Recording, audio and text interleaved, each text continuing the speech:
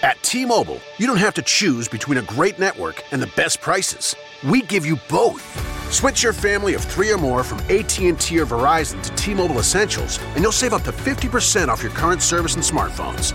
Bring your current phones to T-Mobile, and we'll pay them off, up to $450 each. Visit T-Mobile.com to find out how to save up to 50%. Up to $450 via virtual prepaid card for eligible device payoff. Allow 15 days. Savings may vary. See T-Mobile.com. Astonishing Legends is supported by Harrys.com, Squarespace, The Great Courses Plus, and Movement Watches. And we're back. In a brief bit of news, we are currently retooling our website, so excuse the limitations of functionality on our existing one. It may be the first of the year before our new one is up, which will include a new store and shortly after that, some exciting new options for merchandise. That's right, we're completely shooting ourselves in the foot with regard to holiday shopping, but for us, it's more important that things be right than rushed. In an odd twist of events, the Theories episode was running a little too long, so we've decided to break it into 2 parts. We'll release the second part as a bonus show, commercial-free, in a few days whenever we can get it finished, so that when your family starts discussing politics at the dinner table over the Thanksgiving holiday, for those of you in the States, you can just plug in your headphones and have some Mothman with your turkey and dressing. Forrest, where do you go this time of year to see your family? I just get out my compass and I start walking north. Useful. Yeah. Fear not, however, there will still be 3 more shows before we break for the year after the Mothman series is concluded, and they should be good. What are we doing again for them, Scott? I thought you were, is that me? Yeah. I thought you were figuring that out. Okay.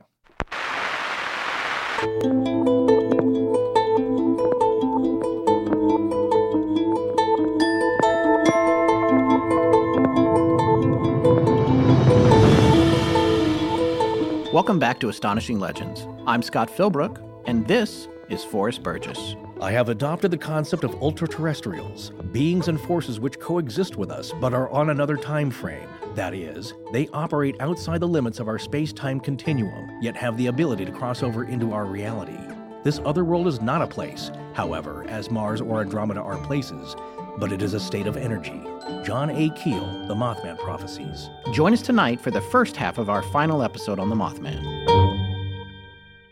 All right, so I think it's time for us to recap last week's episode for us, because there's a lot to keep track of here, right? Well, there's a lot of crazy stories to keep a lid on. I think we safely went deeper than most people go on the Mothman, and we're not done yet.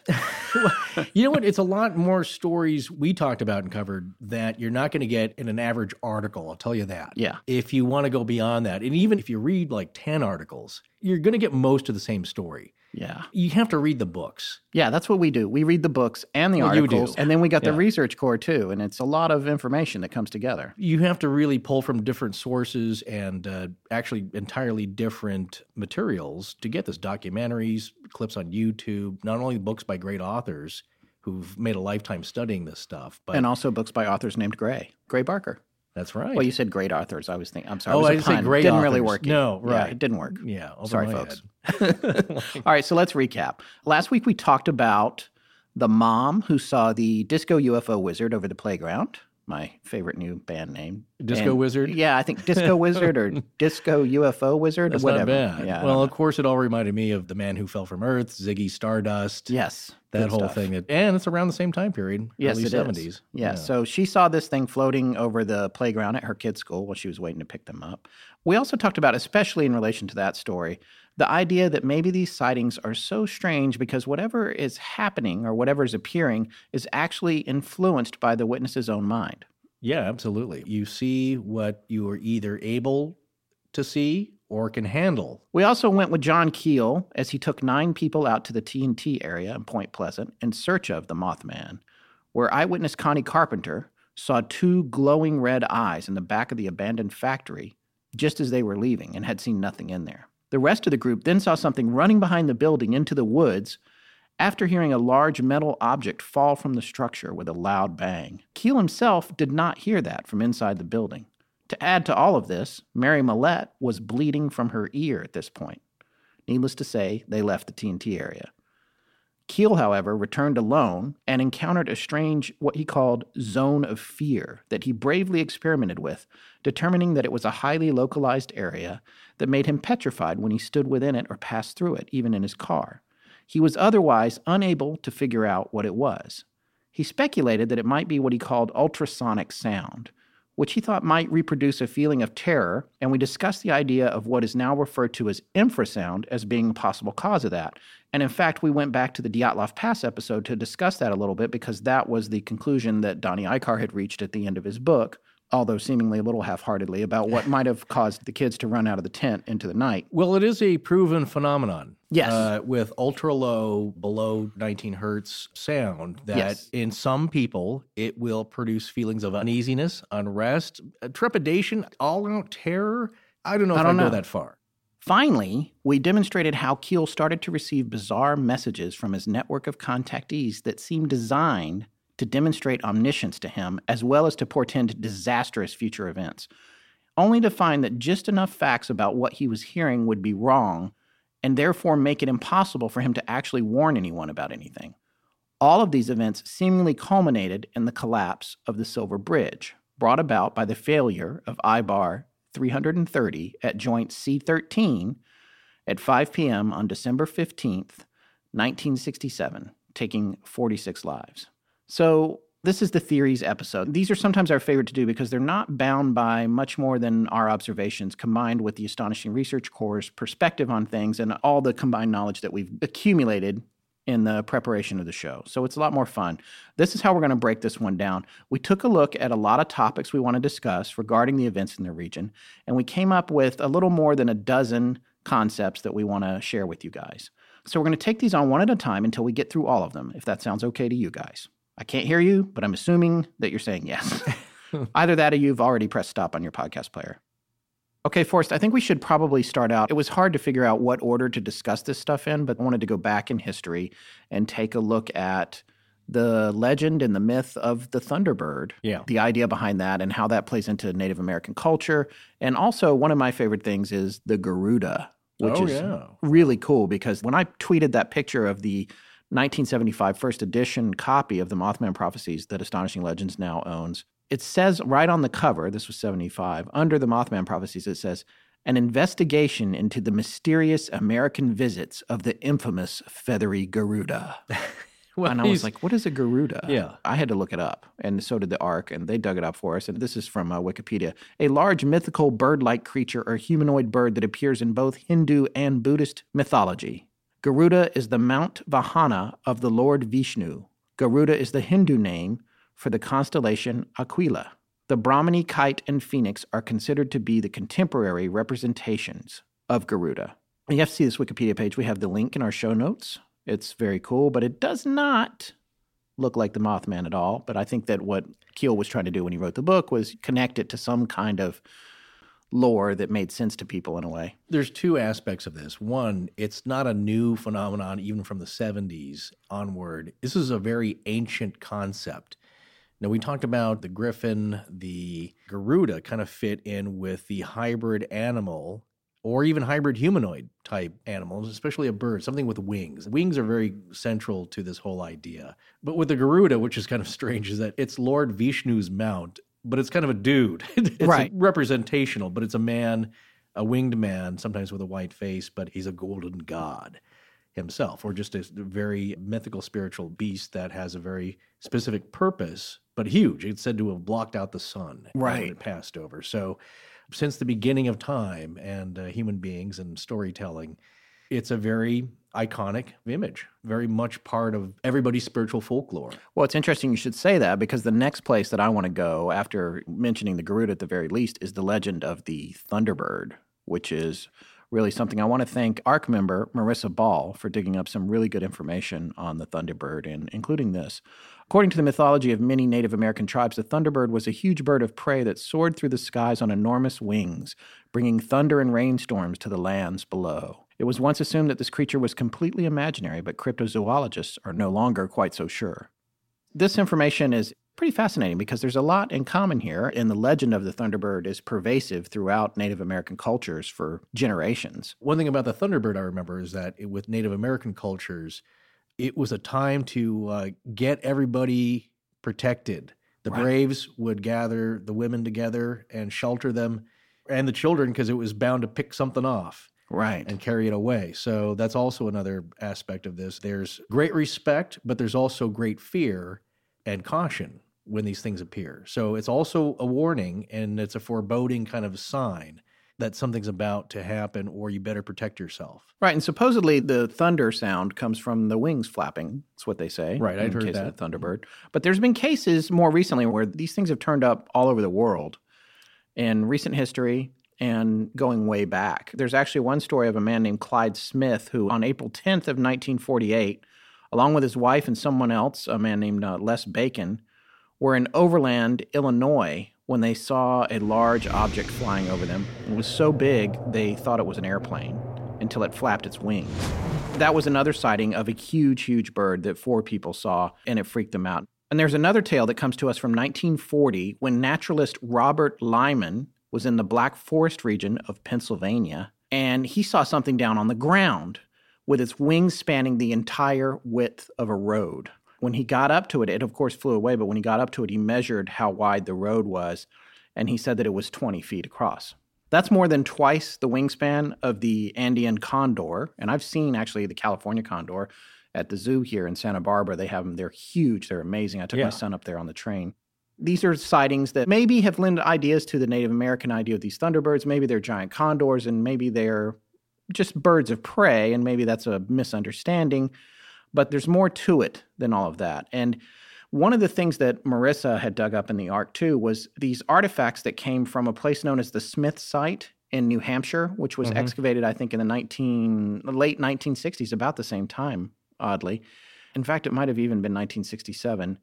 And it was an Algonquin site where they found lots of artifacts. But one of the things they found, and we have a picture of it in the links and in the show notes, is a pendant that is a Thunderbird. And it is the one that, when you see it, if you've been interested in the Mothman at all, you've seen this before. It's a very interesting sort of almost X-shaped man-like creature.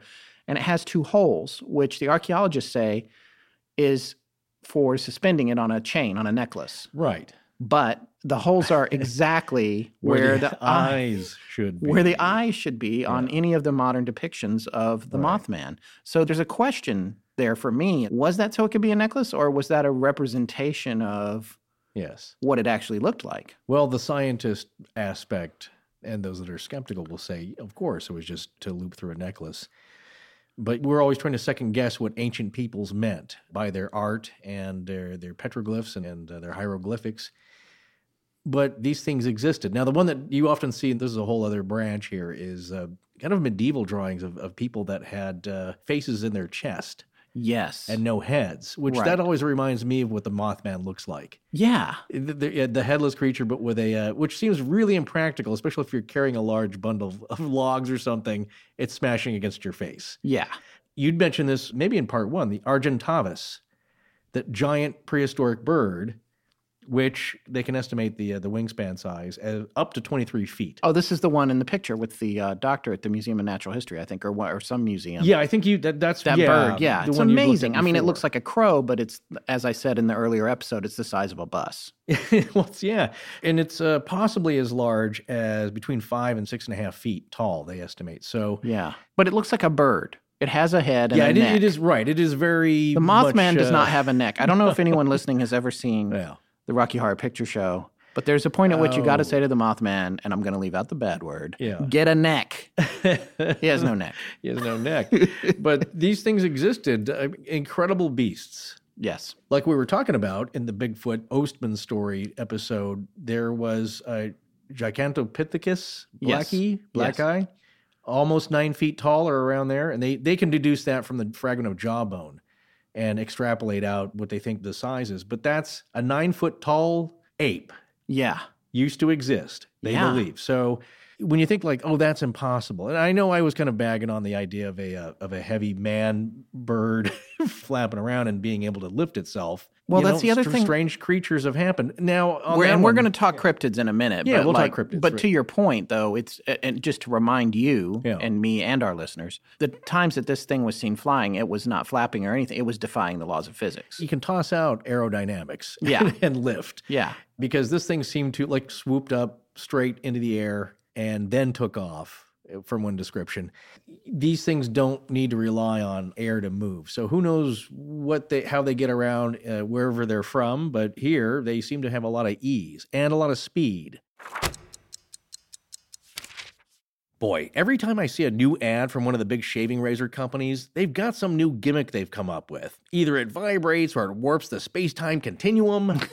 I know, and those gimmicks aren't free either. You'd know that if you bought a pack of razor cartridges in the past 15 years. Right, and you'll also probably know by now that most of those add-ons don't really matter for a close shave. All you really need are multiple sharp blades made from high-quality steel in a cartridge that pivots so it contours through your face, and some kind of glide strip. Well, Harry's has all of that. They do, and for about half the price of those big-name brands. But you can offer a blade cartridge for $2 when you control the whole supply chain.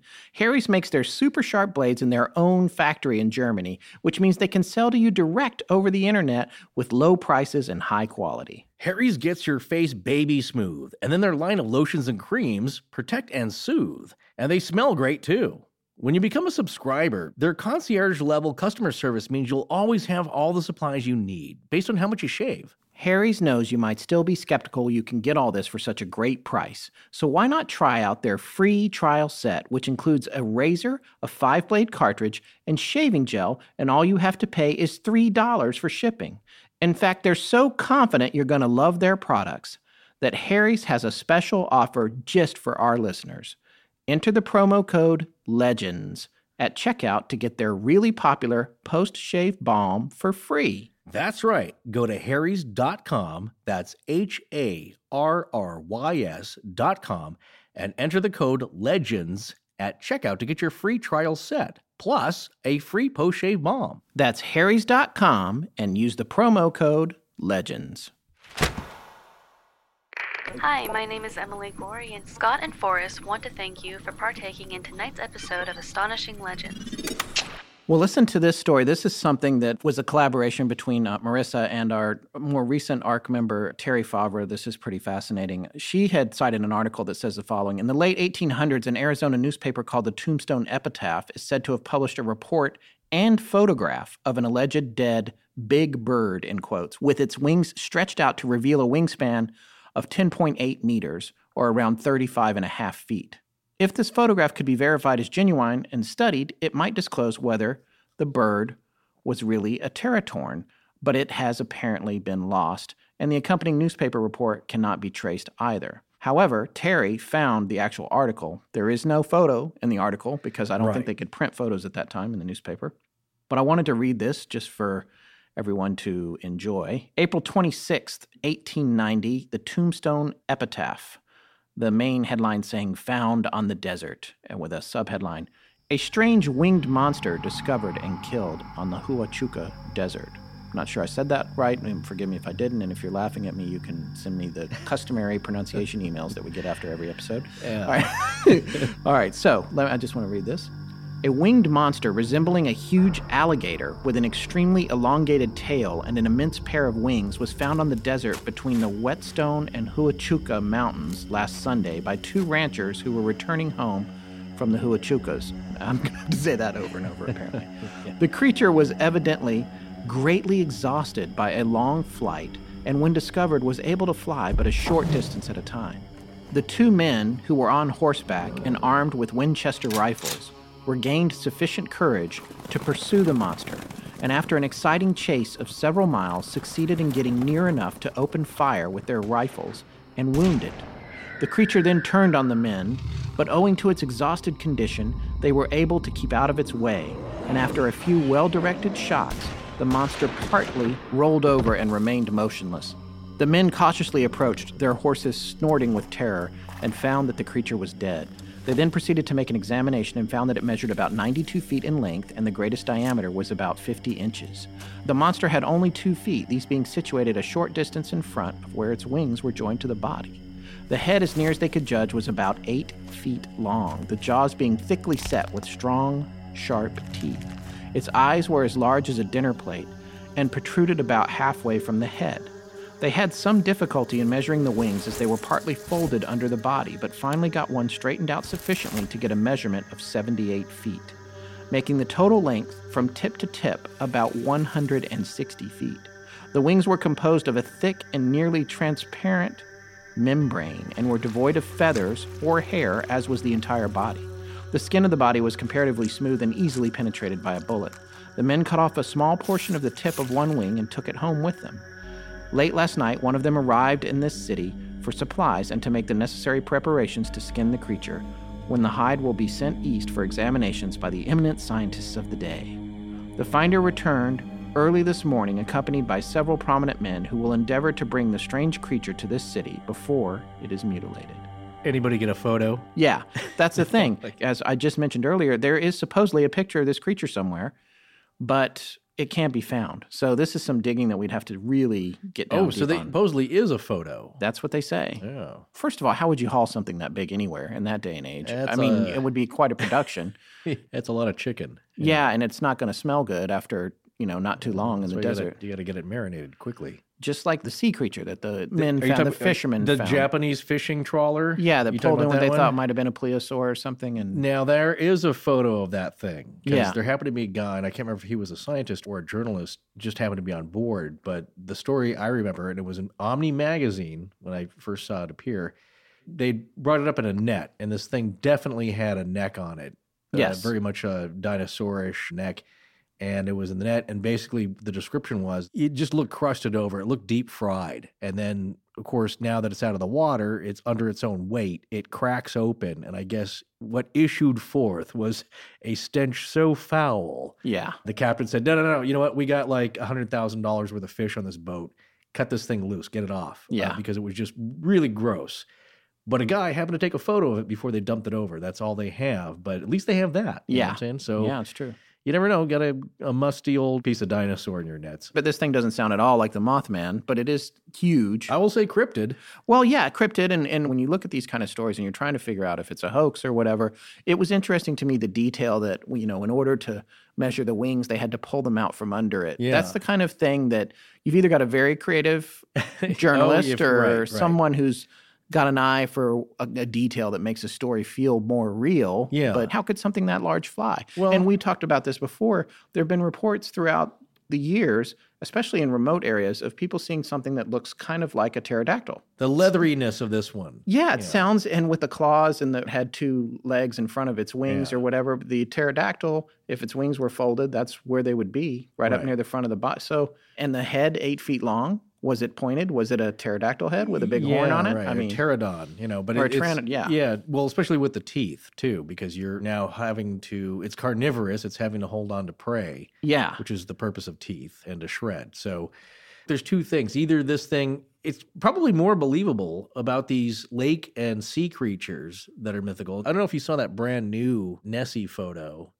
that surfaced. No, I didn't. Yeah. About 3 or 4 weeks ago. But it looks pretty good. If it's a hoax, it's pretty well done.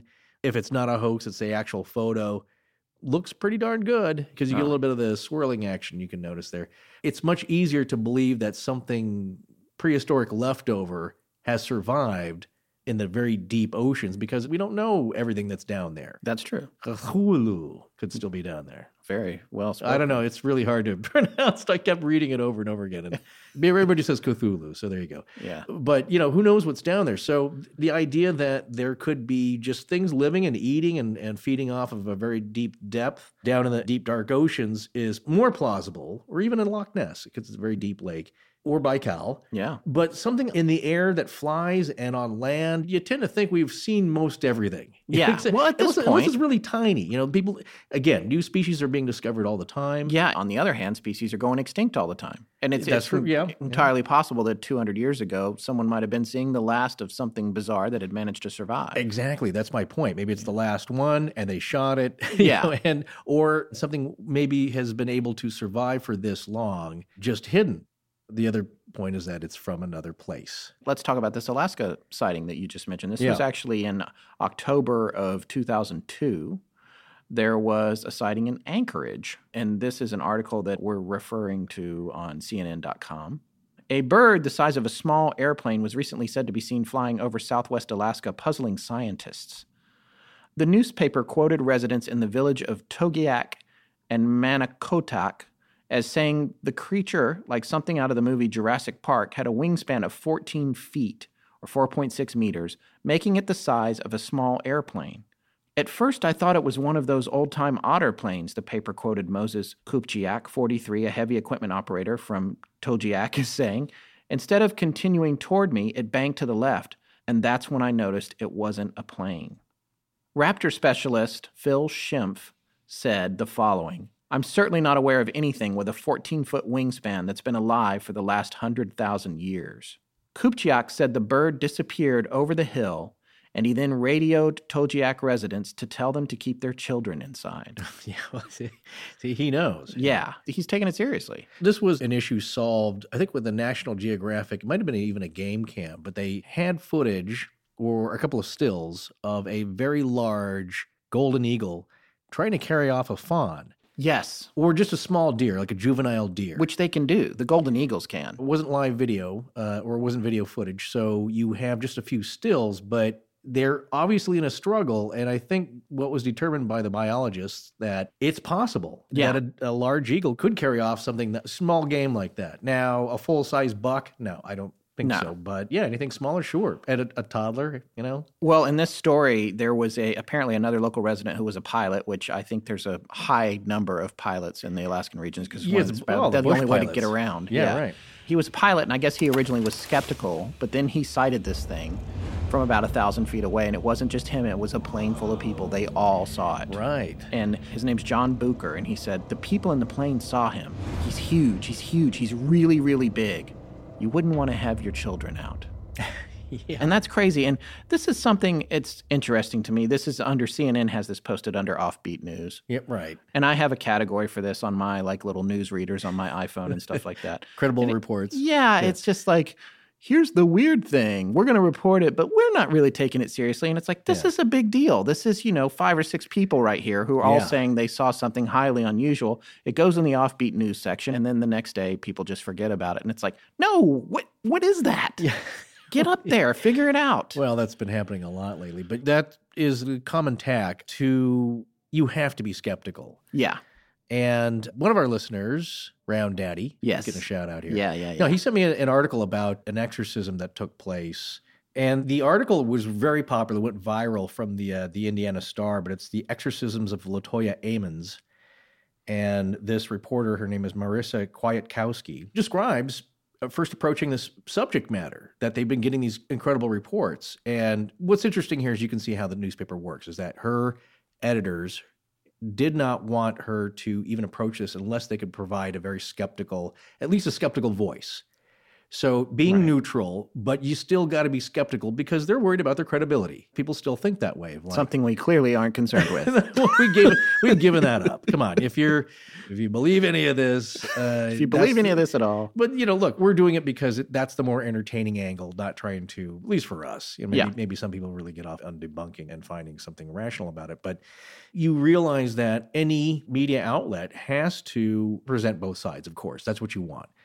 But they're going to lean towards the skepticism, and they have to be able to provide something to calm, even to allay people's fears. Like, no, this is probably not real. Right. But if you want, here's the crazy part of the story. Scott and I often exchange articles, of course, through emails, and it's always from the whack job news section of the newspaper or their website. It's like the news of the weird section because they can't possibly take it seriously. But you know what? Sometimes people do see strange things, and these are sober individuals who live out in the bush who know what they're looking at. One of my favorite things about the Men in Black movie, which was based on all the authors that we're talking about tonight and have talked about in this series, Gray Barker and Bender and also Keel. Right. Was the idea that they got all their important news from the Inquirer. That's how we know where to go, where to look. Yeah. Because you know what? What's funny, I've been telling Scott this for the past month, is every once in a while, they get something right. Yeah. So, most of it's for entertainment purposes, not to be taken too seriously, but sometimes there's a nugget of truth in there. All right, so the other thing that comes up with a lot of people, especially people who follow the Mothman story, is the idea of the Mothman having been seen at Chernobyl. Chernobyl being, which I think most people know, but it was a nuclear meltdown that took place in Russia. Our good friend Christops Andresen, who his podcast is called The Eastern Border, which you've heard us mention before. We've been guests on his show, and he's been a guest on ours. He just did a show on Chernobyl and went very, very deep on it, and a lot of really fascinating information about how it was built and how corners were cut. Yeah. And shortly after that, I'm pretty sure that he was banned from entering Russia. Yeah. Yeah, who He likes knows to what push that guy's buttons. up to? Yeah, he likes to but push something buttons. interesting. He loves to dig deep for the facts, though. Yes, and he said that the whole thing about the blackbird being sighted at Chernobyl or Mothman being sighted at Chernobyl was undoubtedly a hoax. Yeah.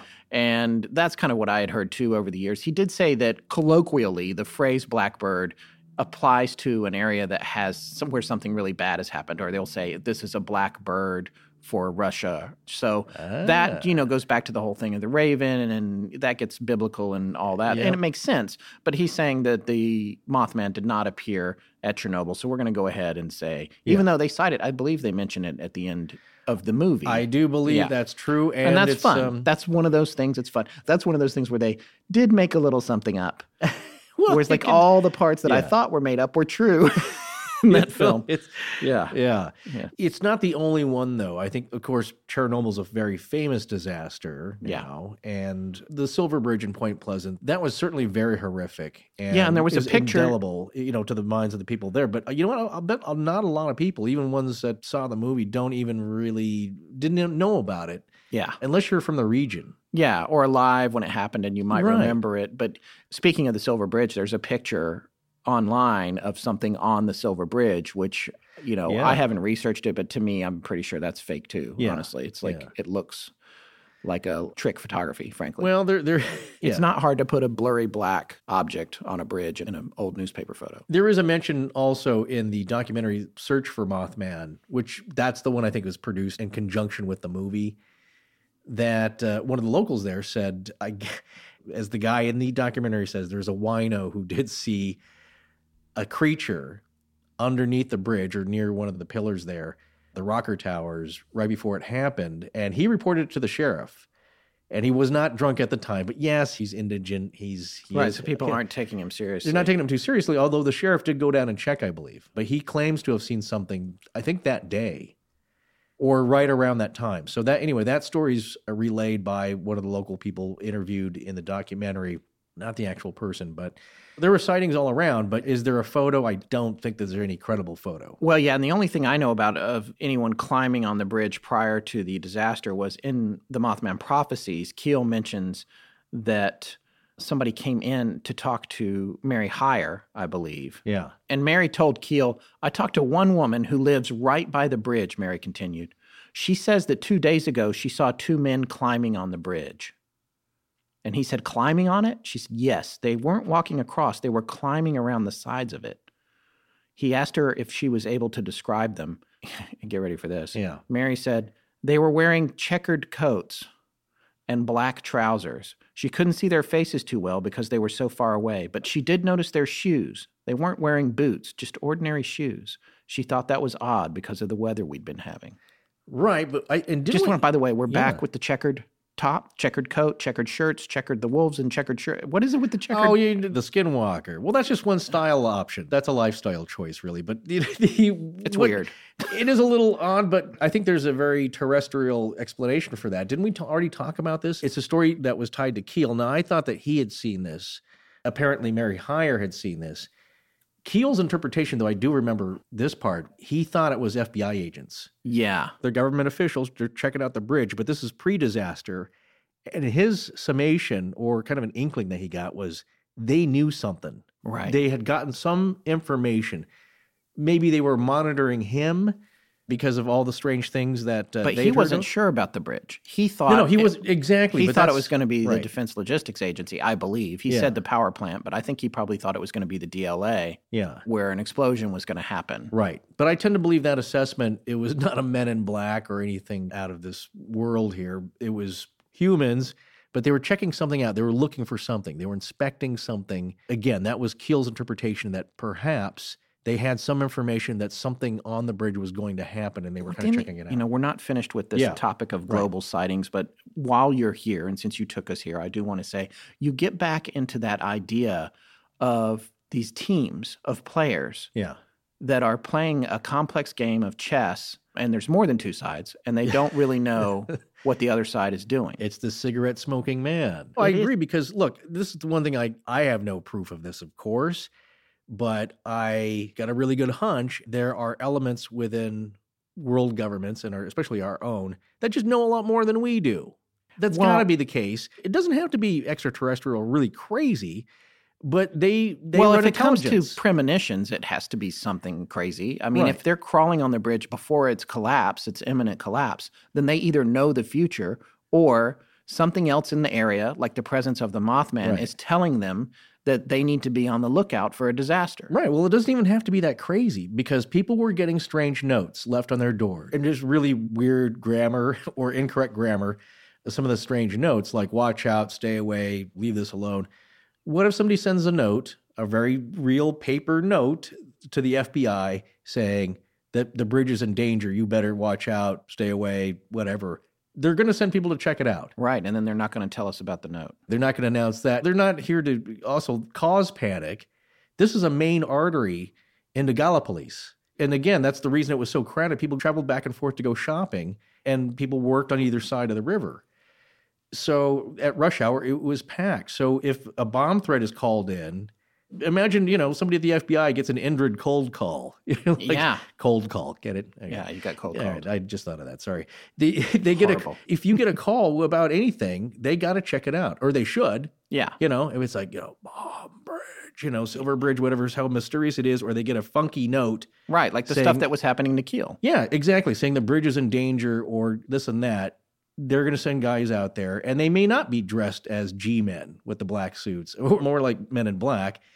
Maybe they were inspectors. Maybe they were just inspectors. Exactly. Like she said, the low-rise shoes, just regular kind of street shoes, Oxford type, is not what maintenance people would be wearing, or military generally. So unless you think about things dress that uniform. Every perspective that we have when we look back at something like this is based on what was reported. Right. Or oral history, if it's been passed on and then written down.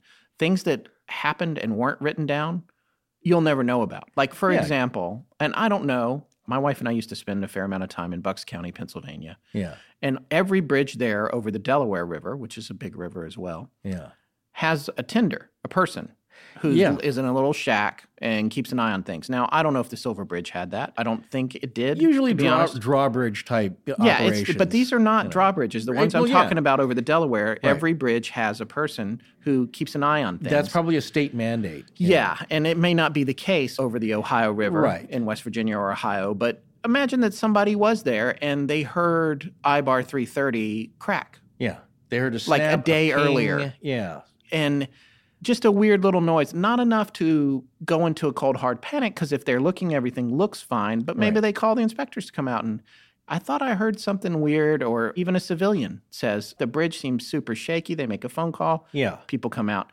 It could be just something that mundane. Yeah, again, that does not sound sinister to me or like sabotage in any way. Right, and it wouldn't be recorded. There would be no history of that, and that's why we have to speculate on it.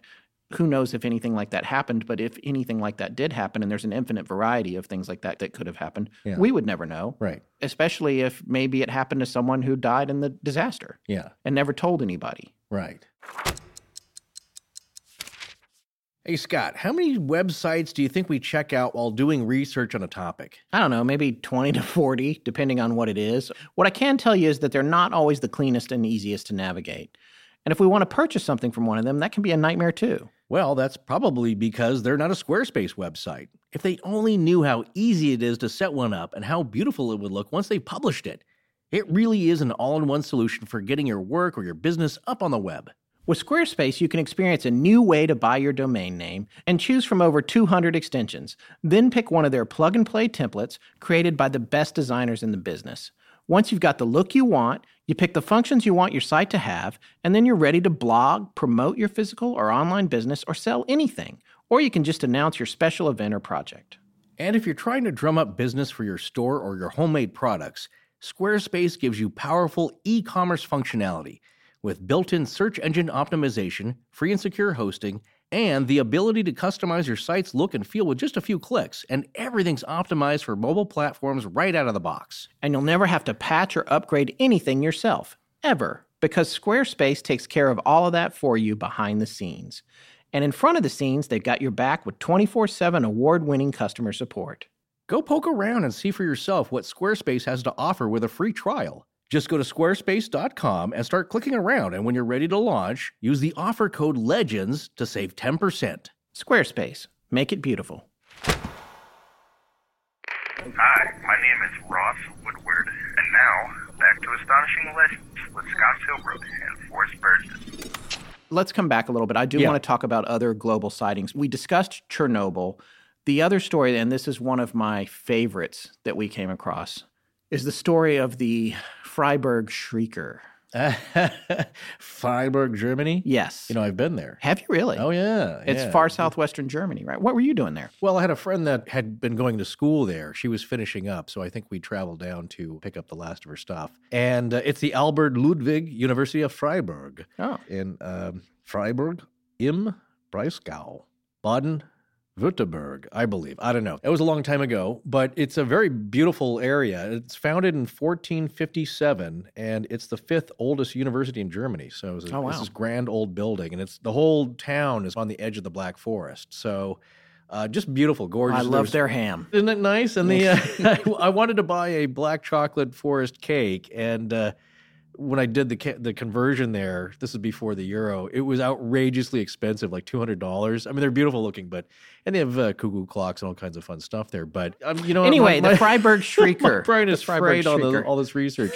It's fried. It's frayed. It's frayed and Freiburg. fried. The point is, I've been. It's a very old part of the country, and of course, the Black Forest is dark and mysterious itself. Yeah, but gorgeous. Yeah, so I would really love to go there. Yeah, it was cool. Yeah.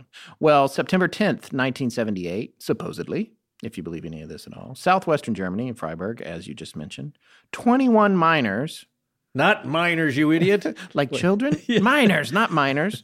Right. 21 miners showed up for work, and they were approaching the mouth of the mine, the opening, and they noticed a huge man standing in front of the entrance to the mine, wearing a large, full-length trench coat. What year was this? 1978. Okay, not that long ago. Yeah, September 10th, 1978. So he seems insanely large. And then they realized when the trench coat opened up that it was wings. Oh my God. Yeah. So this creature opened up these huge wings, they unfolded, and it let out a shriek that the men compared to 50 men screaming or a train slamming on the brakes to avoid a disaster.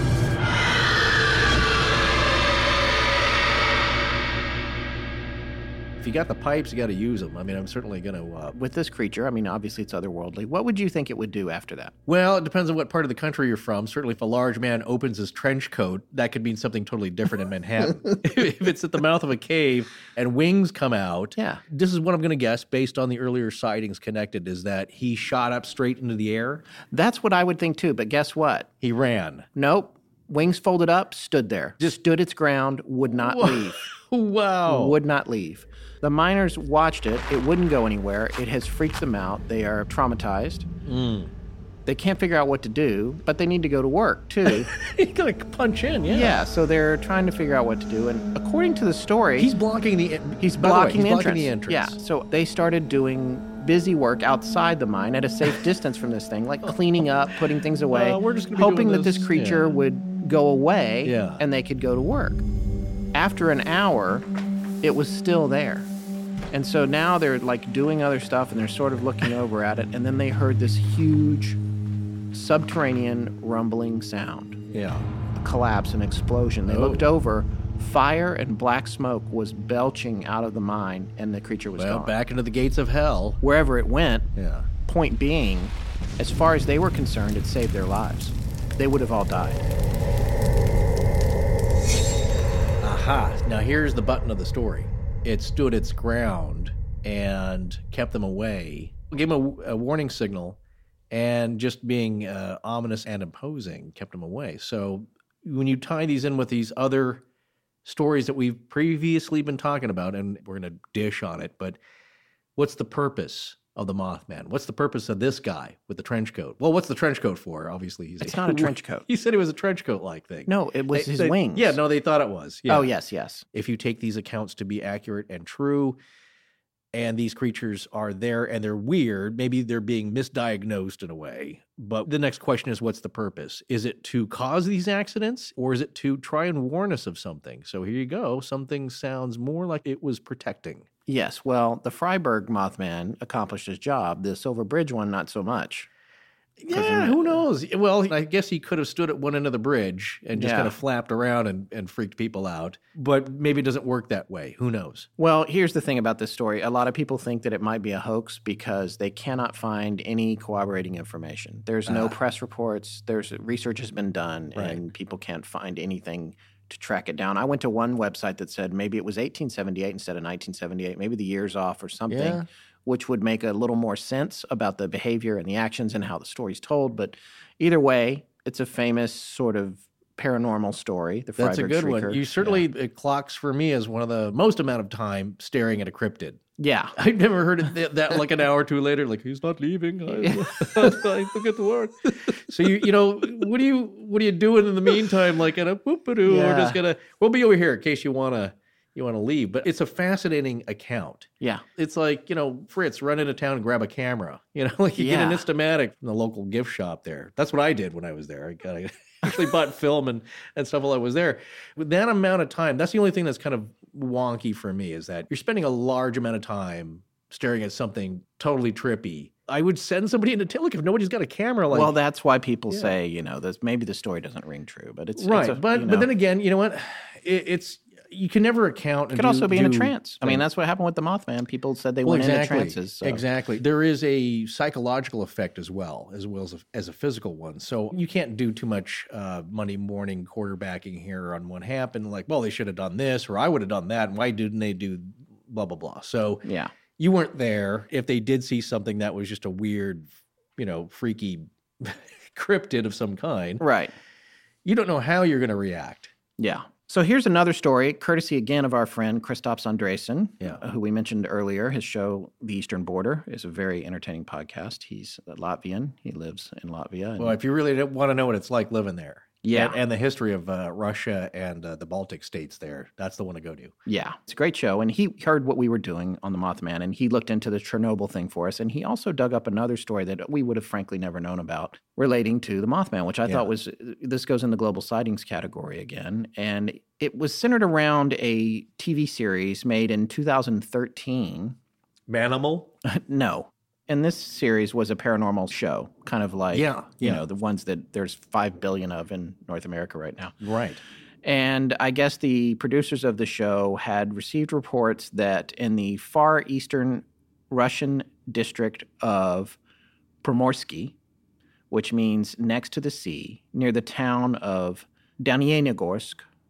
Wow, that sounded good. Kristaps is cursing me as he's listening. Dalianogorsk? Yes. Yeah. He says it means far mountains, right? Yes, it means far mountains. People are apparently in this small town being traumatized by a Mothman. He describes it as a very, very, very remote place, and there's not any other cities around for many, many kilometers. And there are tigers there known as Amur tigers. They're huge, right? In North America, we call them Siberian tigers. You're right. These are gigantic creatures, hundreds of pounds. And the people are used to living with them. And one of the things that he pointed out about these tigers is that they stay away from people. They don't want to be around people.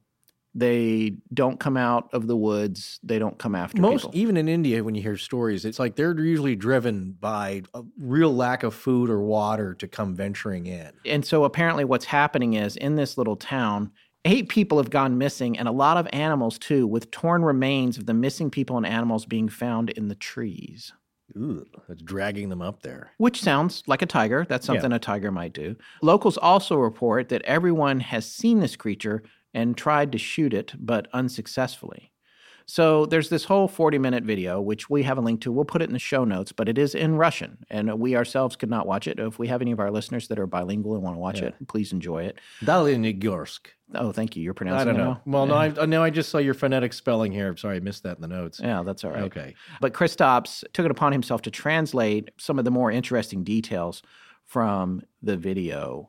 So the areas where this Mothman is appearing and where the tigers live is gigantic, and it's filled with all sorts of animals. As we said a second ago, the Siberian tigers have no reason to walk into town. Local man in the video states, quote, "These tigers don't see humans as their competition, but they don't like them much either, so they actively avoid them. Not only them, but also anything made by humans, roads, cars, etc. So when we see them, we know that something has startled them." The video then states that the tiger is the apex predator in the taiga, the forest or the region, Taiga. These tigers are able to fight bears, and there's literally no other natural enemies that they have. At the same time, there have been only 6 unprovoked attacks on humans by these tigers throughout the entire 20th century in Russia. Wow. So that's interesting. Mm-hmm. So according to the info on this show, this mysterious creature that people have been seeing lives on the large hill of Provodnitsky, which the locals call rocks sprinkled there by God. That's the translation into English. In the beginning, they talked with the local forest keeper, kind of like a park ranger, whose forest he's responsible for, which includes the mountain where they are saying this creature lives. But it turns out neither the forest keeper nor the locals go there. The mountains have always been sacred grounds to the local tribes. Here we go again. Mm-hmm. According to local legends, they have ancient burial grounds that have been guarded by the, quote, merciless guardians of the mountain, end quote, who without mercy kill all those who trespass on their land. And not only that, whenever tourists or scientists do go into the area, they often report nausea, headaches, strange sounds, and loss of sense of time. Many of them come back early from their trips, abandoning them and never wanting to return. Wow. However, during the last few years, 8 people, local hunters who've been hunting nearby the forest, have gone missing and haven't been found. This is reported both by the forest keeper and by another local hunter. The local hunter actually refuses to talk anymore about it. He's afraid what might happen, and he says the TV crew wouldn't believe him anyways. The forest keeper, whose name is Vladimir Yelichu, then agrees that the people are missing and says that lately the animals too have been leaving this area, especially the local Beres population. This is what they call snow leopards. The creature is similar to a mix between a bat and a huge flying man, tall with large posture. The wingspan is reported to be 2.3 to 3 meters wide. Kristaps writes, that's approximately 8.2 to 9.8 feet for those who are stuck using primitive measurements. He's got to get that dig. He said it has sharp, large claws on its legs and wings, also on the creature's legs. One of the claws is on the opposite side, just like a predator bird. It is never afraid. It simply, and importantly, suddenly attacks people. You might spot it in the distance, staring, and then it would simply fly towards you and try to attack you. Also, the locals note that it screams like a man. It yells. He's been seen flying by everyone in these parts, and also by many tourists.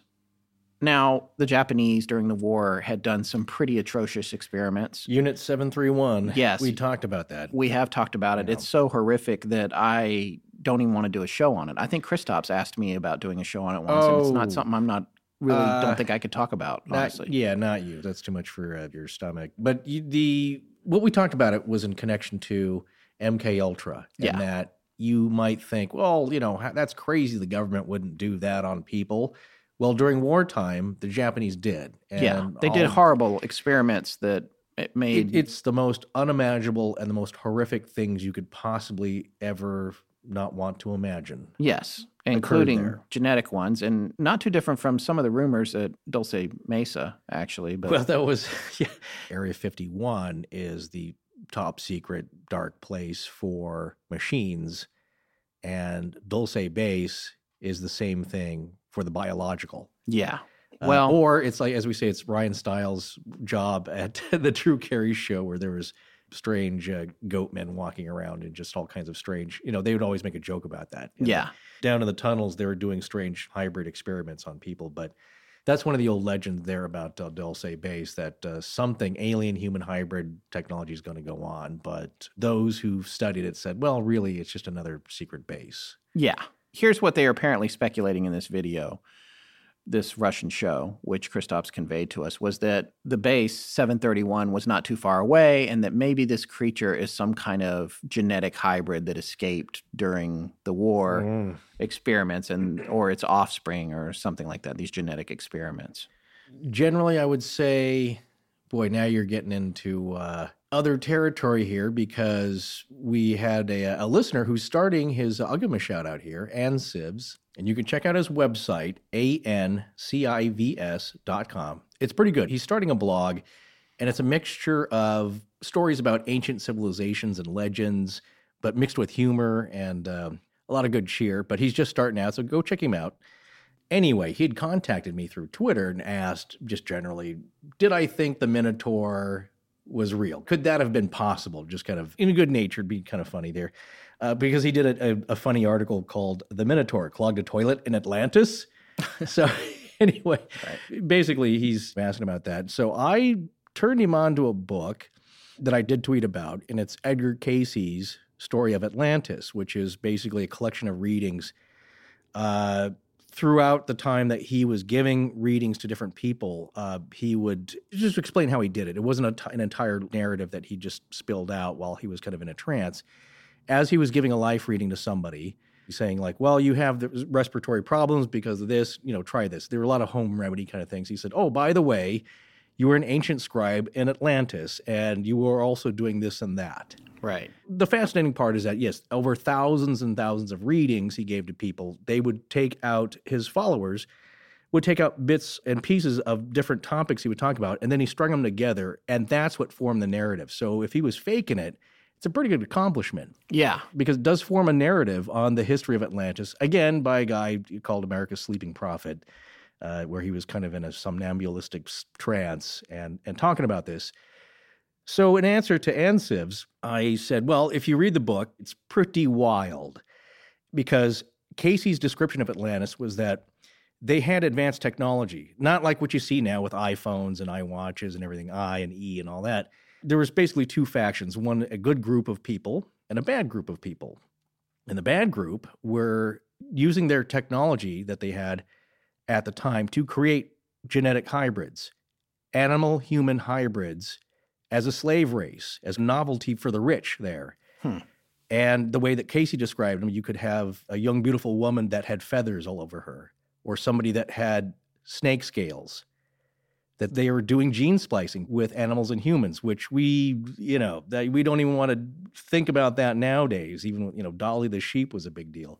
According to Cayce, that kind of did lead to their downfall. There was infighting, was this good, bad, whatever, and the Almighty put a stop to that and destroyed the island. But before that, the good folks were able to take their knowledge and deposit them in various locations around the earth. Near the Sphinx, one probably in the Himalayas. In the chamber that they won't open at the Sphinx's feet, right? Yeah, I think it's under the left paw. But they have found that there is a space down there through ground penetrating radar. Anyway, long story short, not the first time people have heard about this. So the answer to his question, is the Minotaur real? Well, going way back, there's always been stories of animal-human hybrids. And if you look at anything that we're talking about now, it's like, that's not a new idea or something fantastical or 50s science fiction. It goes way back to the beginning of humans. All right. In getting around to this Mothman and these incidents in Russia, for example, that Kristaps was talking about, he also, by the way, mentioned that they've organized hunting parties to go after this thing, and this is really interesting. This is consistent with some of what we found in Keel's book and what you were talking about, the feeling that people were having. They said that they did find it. They came face to face with it, but they couldn't shoot it because the face was human-like and somewhat sad. Oh, yeah. Wow. So they got a real vibe of emotion with this thing. Yeah. Again, same with some of the descriptions of Mothman. It was very sad and seemingly trying to communicate something that it was very torn up about. And it couldn't, or it didn't have the tools to do that. But that's the impression that people got. That's interesting, though. It's able to communicate emotionally. Yeah. I mean, this thing, of course, frightens people when it comes swooping down. And again, that's the joke. Like, wait, I'm here to tell you something. Don't run away from me. And, it's trying to kill us. That's the reaction of people. It's just, I'm sorry, I don't care how good the message is or how helpful it could be. It's a red, reflectored-eyed, leathery-winged creature with big, hairy, muscular legs. So Yeah. you're not going to want to stick around to see what it's got to say. You're going to want to get out of there. But that's interesting, though, that's how it defended itself. It just appealed to the pity of the hunting party. Well, and there was another group of kids from a local high school or a high school in the area that I guess went up in the mountains, and this woman reports also in the video that they went in there looking for it and that they came running out scared to death. One of them was scratched up and said it had been attacked. Ooh. And she said she tended to that kid's wounds herself. Yeah. And she said that they heard someone scream in the forest. Tourists. Damn tourists. Wait, so Now, he's translating, by the way. I want to remind you from Dyatlov okay. Pass, a tourist can be a hiker or somebody that goes. Just an outdoors person. Yeah, Sure. an outdoors person.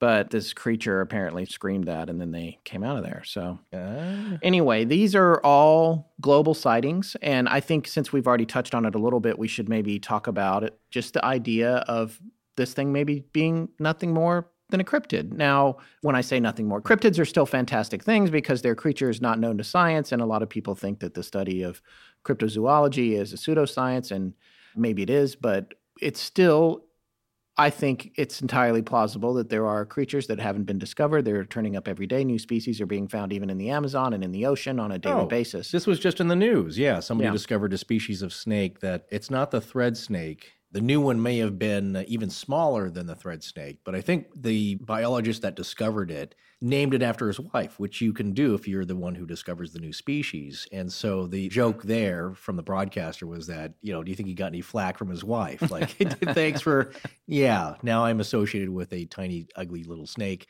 for the rest of my life. Well, it might not be ugly. Some snakes are cool. No, if you like snakes, some like folks snakes. don't. Well, there you go. Some people are just really horrified of them. Right now, Scott is checking down to make sure a spider hasn't crawled up his pant leg because he's There's a letting spider it out live here in in the the corner. studio. Yeah. I don't want to kill it if I don't There have you to. go. Well, subspecies and different varieties of existing animals are being found all the time. We were talking about the ivory-billed woodpecker that they think went extinct, but they think has maybe reemerged. So maybe there's only 4 or 5 of them in the wild. Strange beasts used to exist, massive ones. Now, of course, our environment now doesn't really support that, but who knows what's left over? Yeah, but the larger it is, the less likely it seems. Exactly. So That's I'm one saying, thing. so it's not very likely, but at one point, millions of years ago or more, these strange things did roam the earth and they went away. So that is possible. Now, if you're going way out there and it's like, this is not just a giant bird, but it's a bird man with a human face, leathery wings with strange abilities.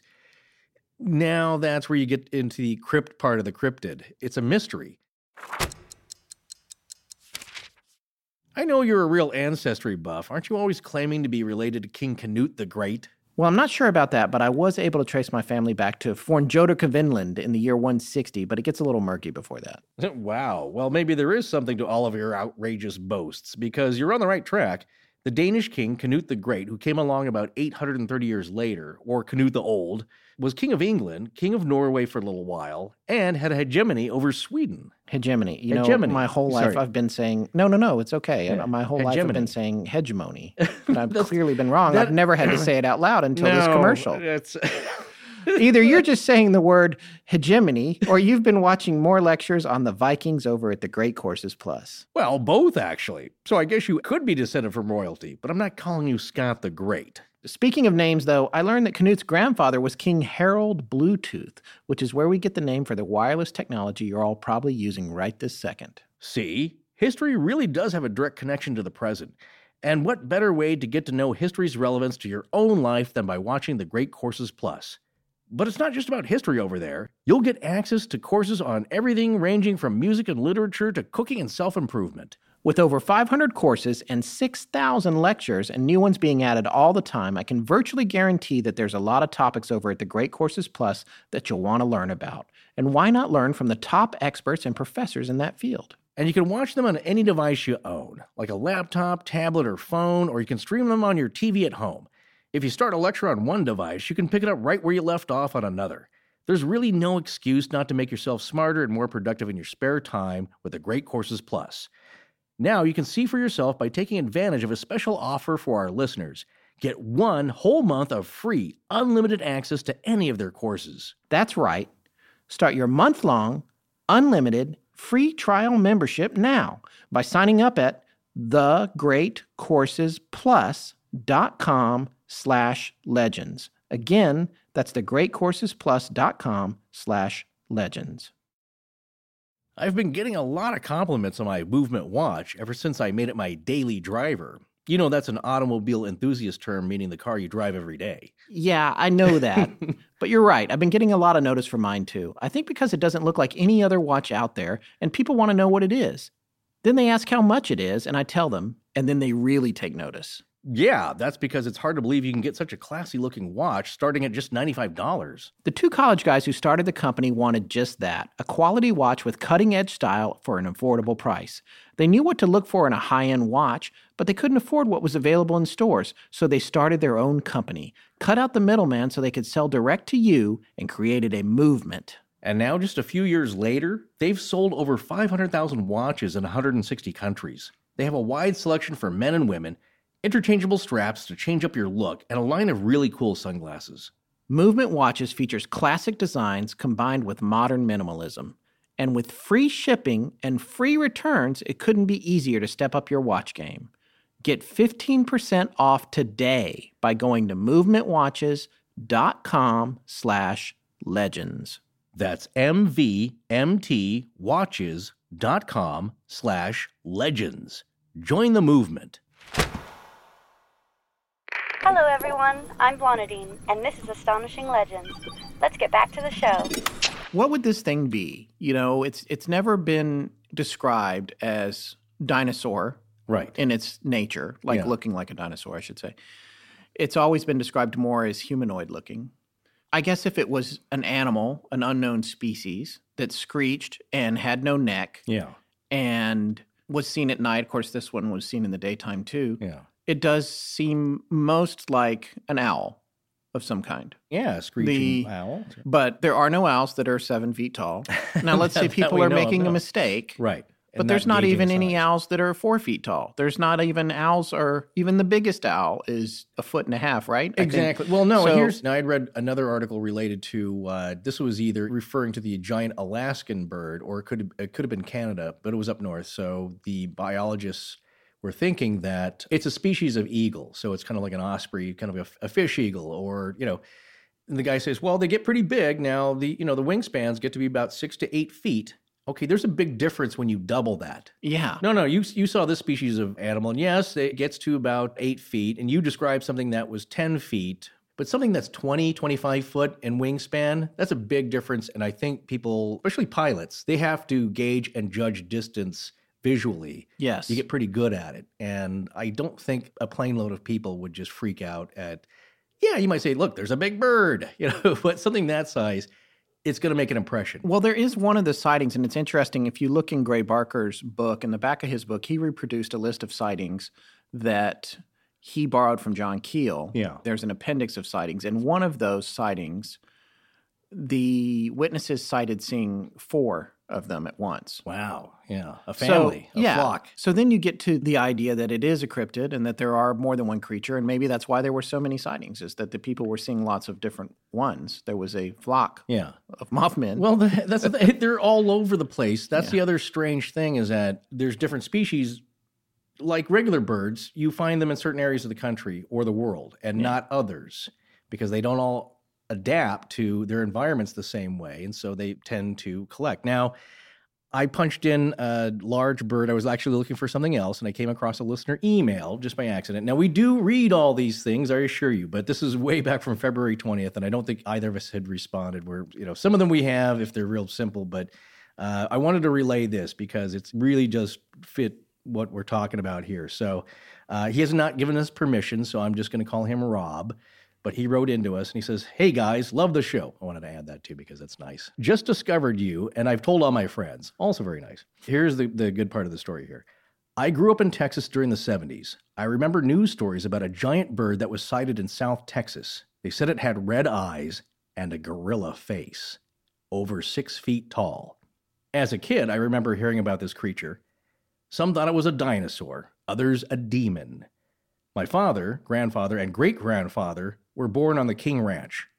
a massive piece of land. The famous King Ranch. Very famous, yes. There's a version of the Ford pickup the truck. big fancy version. They're like $50,000 versions. Yeah, I've ridden in one. The King Ranch Ford. Oh, it's got really nice catcher's mitt leather in there. It's very, very swanky. Yeah. It's a very famous ranch. So a massive piece of land. Many tales of ghosts and even werewolves I heard from my grandpa. There you go, Skinwalker. Yeah. They were told to him by his father. So when this giant bird came along, none of my family was surprised. I always wondered what that bird was. I know you have so many stories, but I'd love to hear you bring it to life again. Thanks. Hey, we did. First of all, we're answering your email 10 months later. Months and months later. But 11 no, months. seriously, again, folks, we do read all the emails, but we're just so overwhelmed that they go into a information collective here so we can search on different terms. And we keep them all. And if we come across a story, though, that's related like this, and again, this goes to show me and hopefully all of you that these stories take place all over the country, different countries all over the world. You know what we should do? Strange beasts. We should start asking our people that write us emails to put keywords in them. They're coming into our Google account, which is astonishinglegends@gmail.com. Then we can search things if we're looking for specific stories that relate to something. So be descriptive. Put some searchable keyword terms in there. And no, we do collect them all. But like I said, and when we do actually respond, we put the responses and the letters into a database. Scott gave up on it because he was doing so many of the letters, answering them. But I still try and do it. It allows us to filter different things. So yes. Any case, that's a great story. Thanks, Rob. And the part that's interesting, red eyes, gorilla face. Yeah, it is interesting. And imagine this is nothing more than a family of cryptids, some unknown creature that has been misidentified, and it happened at a sort of a strange time. Maybe there was coincidences going on with the Men in Black. Maybe Woody Derenberger was hallucinating or didn't really see anything. Yeah. I mean, there's a lot of stuff to be casting away. Yeah. But imagine that this creature and its family have a nest in an abandoned building, which is where birds live. Yeah. And maybe owls do, when people are coming around, they're getting too close to the babies. Yeah. And on top of that, the mother's got to go out in the daytime and look for food, ergo dogs, or whatever else. Yeah. Well, I don't know. Sure, the animal was staring at these people, like the elderly man in Chad's illustration for this week's show, which actually that story was from the last part, but still, if you come face to face with a wild animal, it's not unusual to have a staring contest with it. That's a simple matter of dominance. Right. And I wouldn't recommend it, though. I would not recommend. I'm just saying you might find yourself in that situation where you're looking at each other while both of you try to figure out what's going to happen next. You don't want to turn and run because that's, for most wild animals, especially predators, that is a signal to come chase you and eat you. So there's something about the pervasiveness to me of the red eyes that's significant, because it's not only just in cryptids and in weird stuff like that, it's shadow people. Yeah. Have often been described with red or fiery orange glowing eyes. What is it about wherever these things are coming from that everybody needs red glowing eyes that beams gamma rays at you or causes conjunctivitis? Klieg's conjunctivitis. Yeah, that's an interesting aspect of it. And maybe I'm getting out of order here, but I was going to say, if they are from somewhere that's not so terrestrial, say, they're bringing with them some of their conditions. And what is it like on the other side or where they're from? Is the air the same? It's like Lewis Carroll's Through the Looking Glass. Like what Alice says, maybe mirror milk isn't good to drink, kitty. Some things are not, they seem the same but don't line up. So the same thing in Stranger Things. Remember when they go through, they have to wear suits because the scientist there, maybe it's Matthew Modine, says like, well, the air is not completely the same. It's kind of toxic. Right. You don't know what kind of phenomenon or aspects or side effects that whatever it is are bringing. But the conjunctivitis, that was really, that welders get, and staring into a Klieg-like, any kind of carbon arc light, something very bright will cause. All right. Well, moving on from cryptids, we're doing pretty good here. Okay. Good. I want to talk a little bit about something that came up in some of the earlier parts, and I want to get back to it because we're talking about theories now. And this is part of the idea of the Mothman as a symptom of something else, and not necessarily a cause. Do you mean a curse? I do mean a curse, and I want to talk about the cornstalk curse for one thing. That's the first thing I want to mention here in this particular area, because that on its surface doesn't sound all that threatening, cornstalk curse, but I'd like to remind everybody that Chief Cornstalk was the man, the great warrior who was gunned down. In the holding cell. Already in captivity, unarmed, after some soldiers from the fort he was being held at, which was at the crossroads and just outside of Parkersburg, West Virginia, where Indrid Cold also appeared to Woody Derenberger. That's right. Cornstalk cursed the land, cursed the area, cursed everything around it, and a lot of people think that that has led to a great series of disasters in the region, which might go so far as to have contributed to the collapse of the bridge. Right. There's a website that has a list of a lot of the tragedies that were attributed to the Cornstalk curse. It is called prairieghosts.com, and if you go there and look up Cornstalk, you'll find it. The site belongs to Troy Taylor, and it's really fascinating, the page that he has on the Cornstalk curse under Haunted West Virginia. And he mentions 8 specific incidents that some people have attributed to the Cornstalk curse. 1907, the worst coal mine disaster in American history. Monongah, West Virginia, December 6, 310 miners killed. 1944, 150 people killed by tornadoes in the area. The bridge, 1967, we've already told you about. 1968, an airplane crashed near the Kanawha Airport, killing 35 people. 1970, November 14th, DC-10 crashed in the mountains near Huntington, 75 people killed. 1976, a man came to the Mason County Jail in Point Pleasant, where his wife, Harriet Sisk, had been arrested for the murder of their child and blew himself up, blowing up the jail with bombs. Wow. 1978, freight train derails, dumping thousands of gallons of toxic chemicals.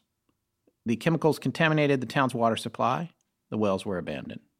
78 again, 51 men working on the Willow Island power plant were killed when their scaffolding collapsed.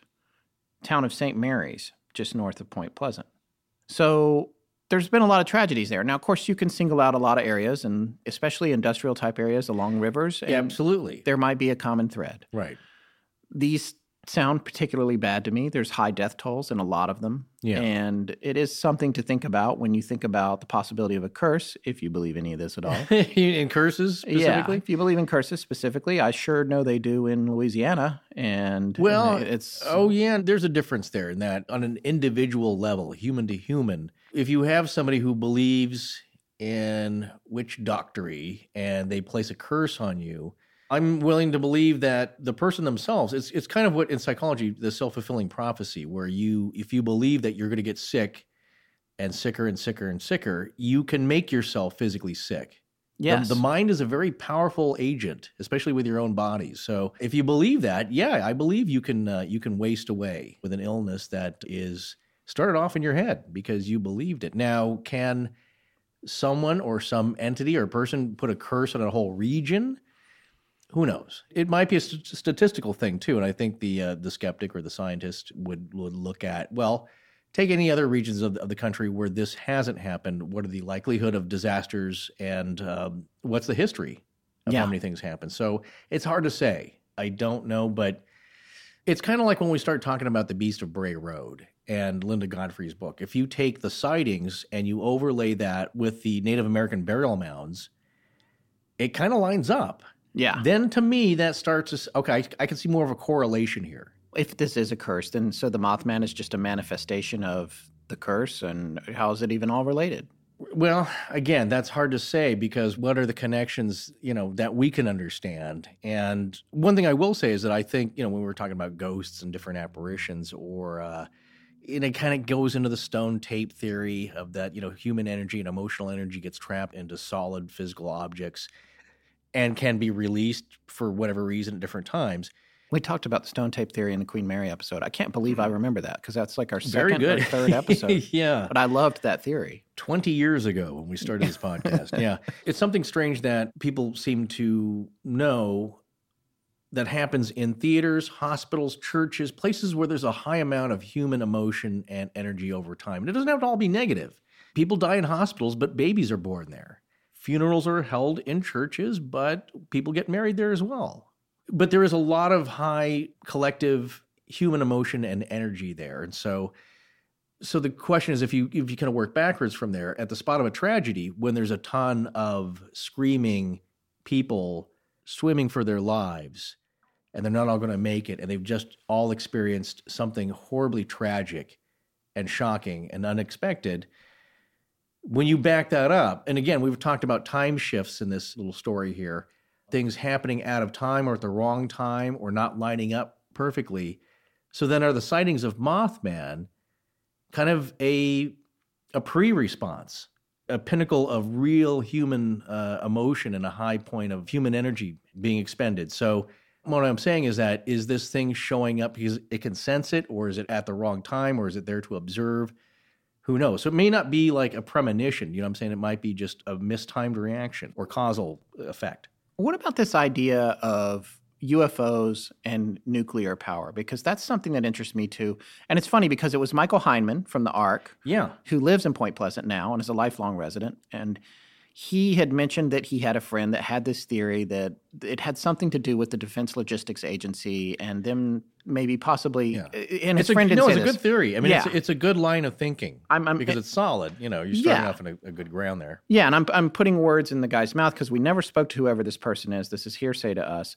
We just got a broad overview. But this is what I'm taking that overview and we're extrapolating on it. Yeah. And what I'm saying that I think the guy probably thought was that the Defense Logistics Agency, which is responsible for moving materials around related to war weapons and things that you would need in a time of war, has a location there. Right. And it's entirely plausible that at this point in the late 60s, there might have been top secret or classified movement of enriched uranium or highly enriched uranium through the area. Right. We have since been in contact with a listener who I've had extensive discussions with, who works at a nuclear power plant and is in charge of fuel handling. And he has explained to me the protocols you have to go through. And it includes like walking the train tracks and making sure like 6 miles of track. Yeah. And no photographs and all of this. It's a serious operation because you don't want that stuff falling into the wrong hands. No, and you don't want an accident. You don't want a bunch of stuff spilling over because, again, there was a rock on the track that was large enough to cause a derailment. Yeah.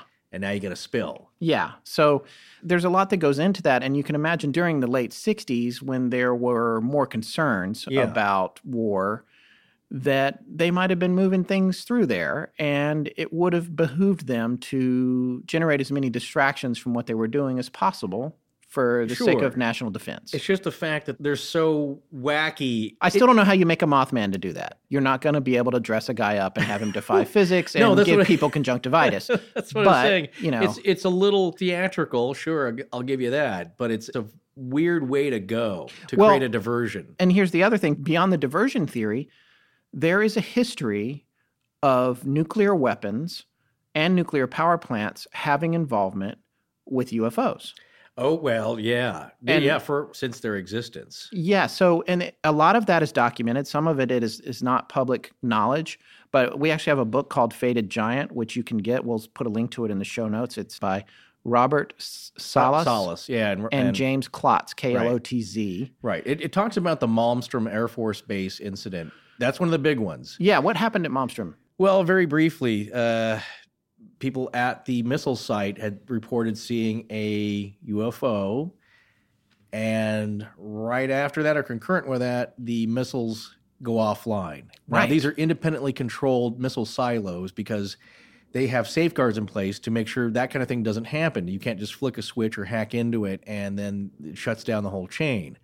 In case of an attack or counterattack, these things need to be controlled independently. So whatever it was that shut all these down. Yeah, these are isolated systems. These systems do not connect to the outside world beyond lines of communications from humans to humans, at least at this time. Right. There are redundancies. And this is not the only case, but it's a big one. It's one of the big stories. This certainly happens. I believe the data is that a flap or a incident has happened at every nuclear power plant location in North America. Yeah. Every single nuclear power plant in North America has had a sighting or something unusual happen relating to UFOs. Right. And the connection between a nuclear power plant and a missile site, a nuclear missile site, two different things going on there. One theory is that somehow with the nuclear power plant, there is a draw of energy from these things, these craft, these orbs. They're recharging. Possibly so, Like yeah. your ultrasonic toothbrush. They hover over it. No, because Scott was asking, it's like, what do they just hook up? They pull out the cord? Yeah, well, that's the thing. How do you just recharge in the air? That's what I was asking. They get there like, oh, man, the socket doesn't fit. Yeah. We're going to go back to Lanulos, plug back in. Imagine now your cell phone, I think the Samsungs do that, it's contact charge, or your Sonic Care toothbrush. There's nothing to plug in. Just by being close, it picks up the electricity there and charges itself. Now, in the case of the missile bases being shut down, the big theory there is that it's a show, that you people don't know what you're playing with. This is very dangerous stuff, and we can take your toys away from you at any time we wish.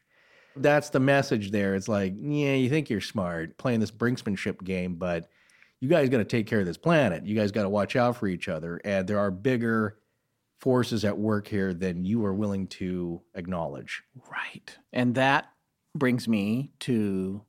I mean, this is all speculation. Right. But there's no thread here that's coherent. There's no but thread. Yeah, but right. it brings me to the idea that maybe there was enriched uranium in the area of Point Pleasant at the DLA, and that was drawing in the UFOs and the men in black, and maybe even the Mothman, who apparently possibly emitted radiation himself. What I was thinking is that somehow, and it's the eyes, whatever. It's silly. It's Superman. He's got the X-ray vision. He can fry stuff up. But what is there about that gaze from the giant red reflector eyes that is radioactive, or at least is going to give you pink eye or conjunctivitis? So here's the question, though. Once this had all concluded and the bridge had collapsed and people are now dealing with that, I believe I'd heard a report that people saw orbs and craft leaving the area. Either right after or the next day or something, that like, okay, show's over here. I haven't read that. I had heard that report. Yeah, I don't know if that was from the documentary I'd watched, but that is one account that I had heard that, well, we do know that activity died down. Yes, that we do know. Most of it. That after this incident had happened, most of the activity. Yeah, people have talked about encounters, but they're not. Yeah. You can't attribute them to the level of things that were happening in those 13 months.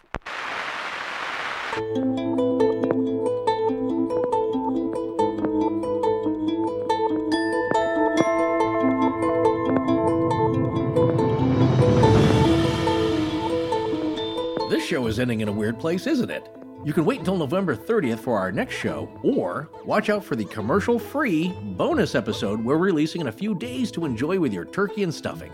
We'd like to thank Harrys.com, Squarespace, The Great Courses Plus, and MovementWatches.com for sponsoring us. Please remember that supporting our sponsors helps support the show. Hi, my name is Emily Goring. Ross Woodward. Bonadine, and I give permission to Astonishing Legends podcast for the show to use however they see fit. Galaxy-wide in perpetuity. Our show is edited by Sarah Voorhees, and the theme is by Judson Crane. Sound design is by Ryan McCullough. Special thanks to the ARC and its lead researcher, Tess Feifel. But most importantly, we want to thank our listeners. You can find us online at astonishinglegends.com, as well as Facebook, Patreon, Twitter, Tumblr, Google+, and Instagram. Copyright Scott Philbrook and Forrest Burgess. Good night.